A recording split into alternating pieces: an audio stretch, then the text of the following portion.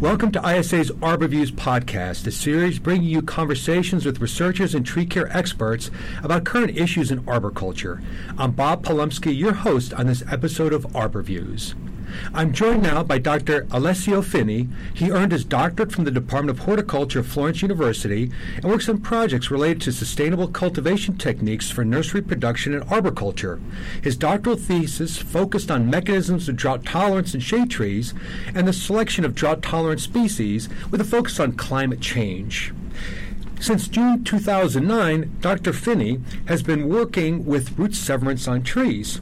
And so, Alessio, it's just my pleasure to have you in the studio with us today to talk about root severance in trees. And welcome to ArborViews. Thank you, Bob. It's a pleasure to be here.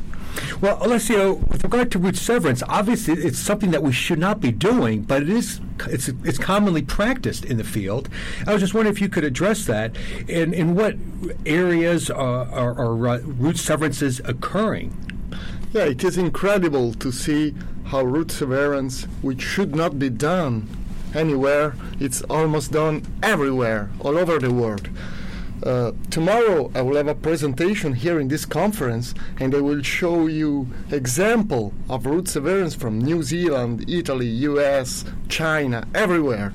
A lot of picture describing cut roots all over the world, very badly. Trees were injured very bad. I think that the place where root damage is more easily to occur is the urban environment, of course, and street trees in particular. If we are in a park, then it's less likely for trees to be damaged, but street trees are particularly injured by this kind of damage. Well, excuse me, so Alessio, basically the way I see this, and I've seen a lot of cutting of roots also in these urban environments, is it because that the roots got in the way and people feel that we need to get rid of that obstruction, so let's get rid of those roots by cutting them? The problem arises because the trees in the cities are subject to intense conflicts with all kind of infrastructure, including buildings, roads, sidewalks. But maybe the most dangerous things is the below-ground services. So in the last year especially, the advent of optical fiber and cable television required 1,000 kilometers of new trenching worldwide. So the urban environment, particularly street trees, if they are not planned properly, may be very subjected to this kind of damage all over the world.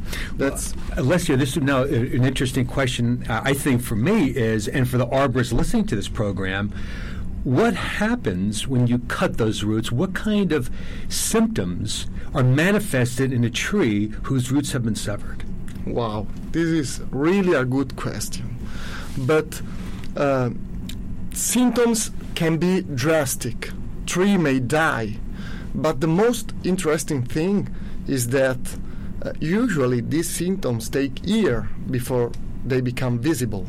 So maybe we cut roots today and the tree appears perfectly healthy for the next 5 years, and then start showing reduced growth and crown dieback, and then eventually die, or even worse, it fails.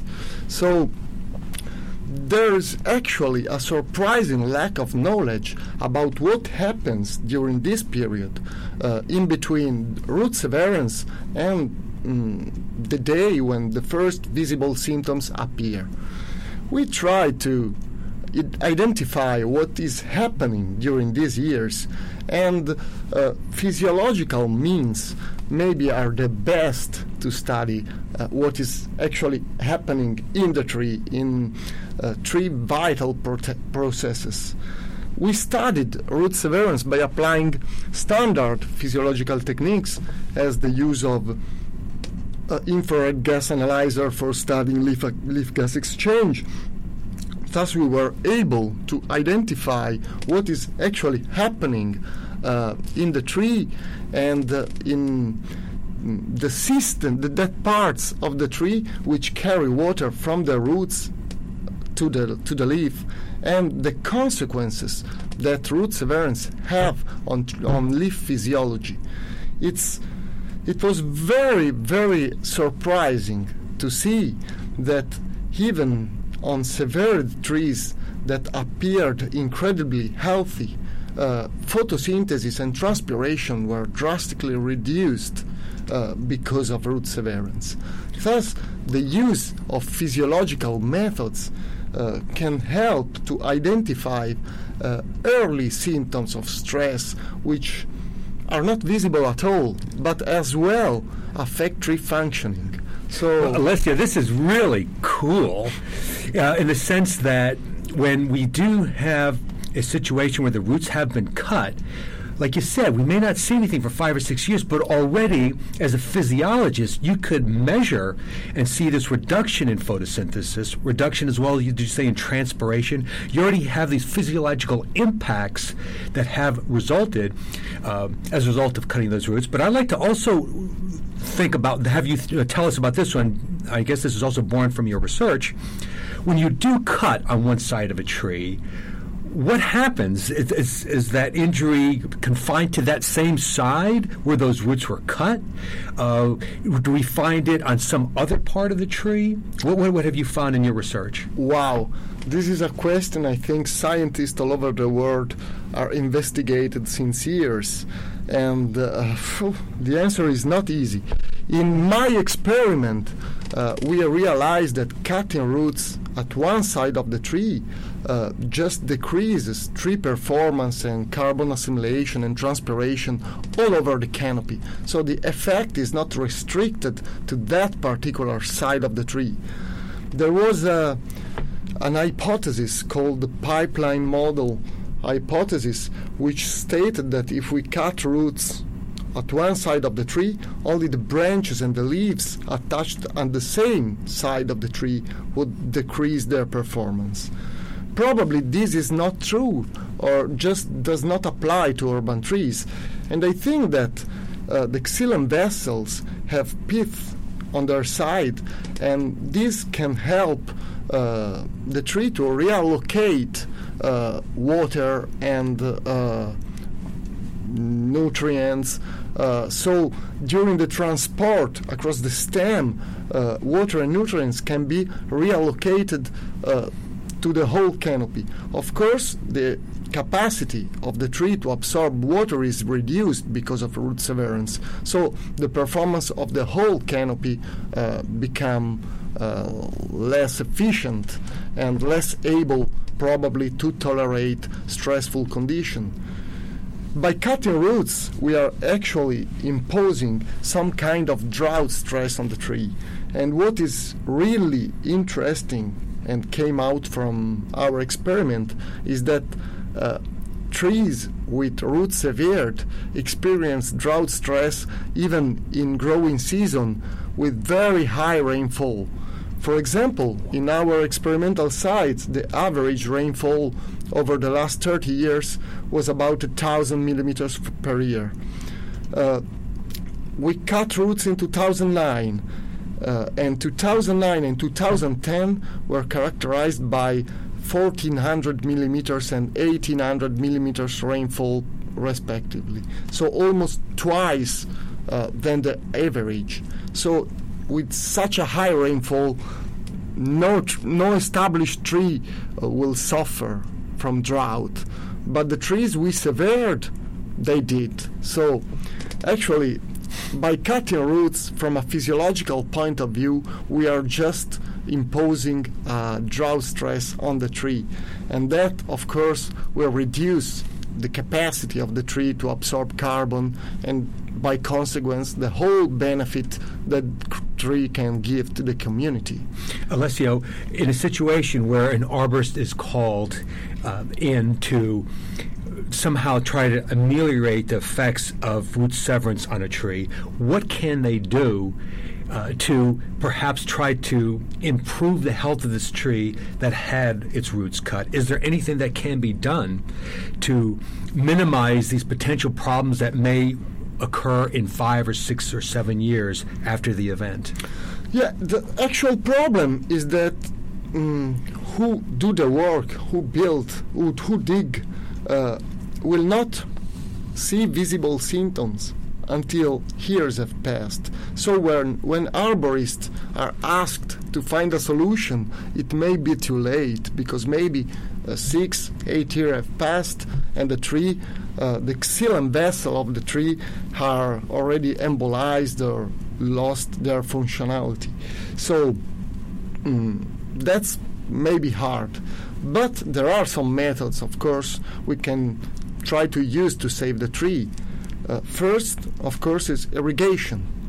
The tree lost its capacity to absorb water because of reduced fine roots absorbing surface. So we have to provide him with a lot of water so it can absorb as much as its root system can. Also, other methods that can improve soil moisture can be used as mulching. Mulching with compost and or pine bark, of course, create a physical barrier that prevent water evaporation from the soil. Thus, it can increase soil moisture content. Another method, we tested it in last year, was the inoculation with mycorrhiza. Mycorrhiza are fungi that create a symbiosis with the tree, and they develop a huge net of hyphae, and these hyphae are very functional in absorbing water and nutrients, and these may compensate for tree loss, for root loss by the tree. Well, Alessio, I'd like to try to finish this program on a positive note. What can arborists do to protect these tree roots, to prevent root severance from ever occurring? What would you recommend? I think the easiest method, if we have enough room to do it, is to define a protected root zone around the tree, which should not be dug at any case. The protected root zone has a minimum radius, which should be estimated according to different methods reported in literature.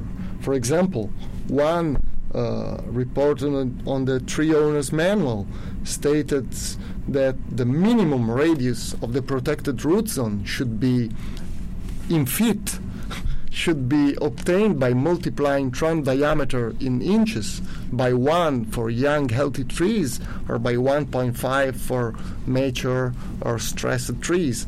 But there are more methods which can result in a slightly different protected root zone. However, to define a protected root zone, to fence it, to avoid entrance by people and workers, and to check it is respected is for sure one of the best way to save the trees.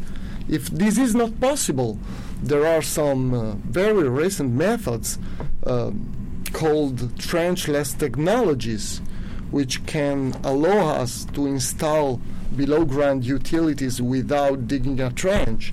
And this may include the horizontal precision drilling or the use of hammerhead molds, for example.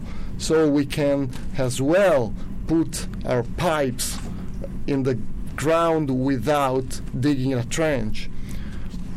Of course, this method requires that an entry pit and an exit pit are dug. So, of course, these two pits must be dug far from the root plate in order to avoid any root damage. If we don't have space for doing this, there is one last method. It's quite time-consuming, and everybody who works with that method gets very dirty at the end of the day. But the use of air excavation tools is, of course, very useful. It can be done with air spade or with air spade coupled with air section devices. This works quite well. You can remove a lot of soil, but put your pipe without damaging tree roots. Well, Alessio, thank you so much for joining us today on ArborViews. I was joined by Dr. Alessio Fini. He had earned his doctorate from the Department of Horticulture at Florence University, and he works on various arboriculture-related projects, but his recent specialty and interest has been in root severance on trees. And thank you, Bob. It was a pleasure to be here with you.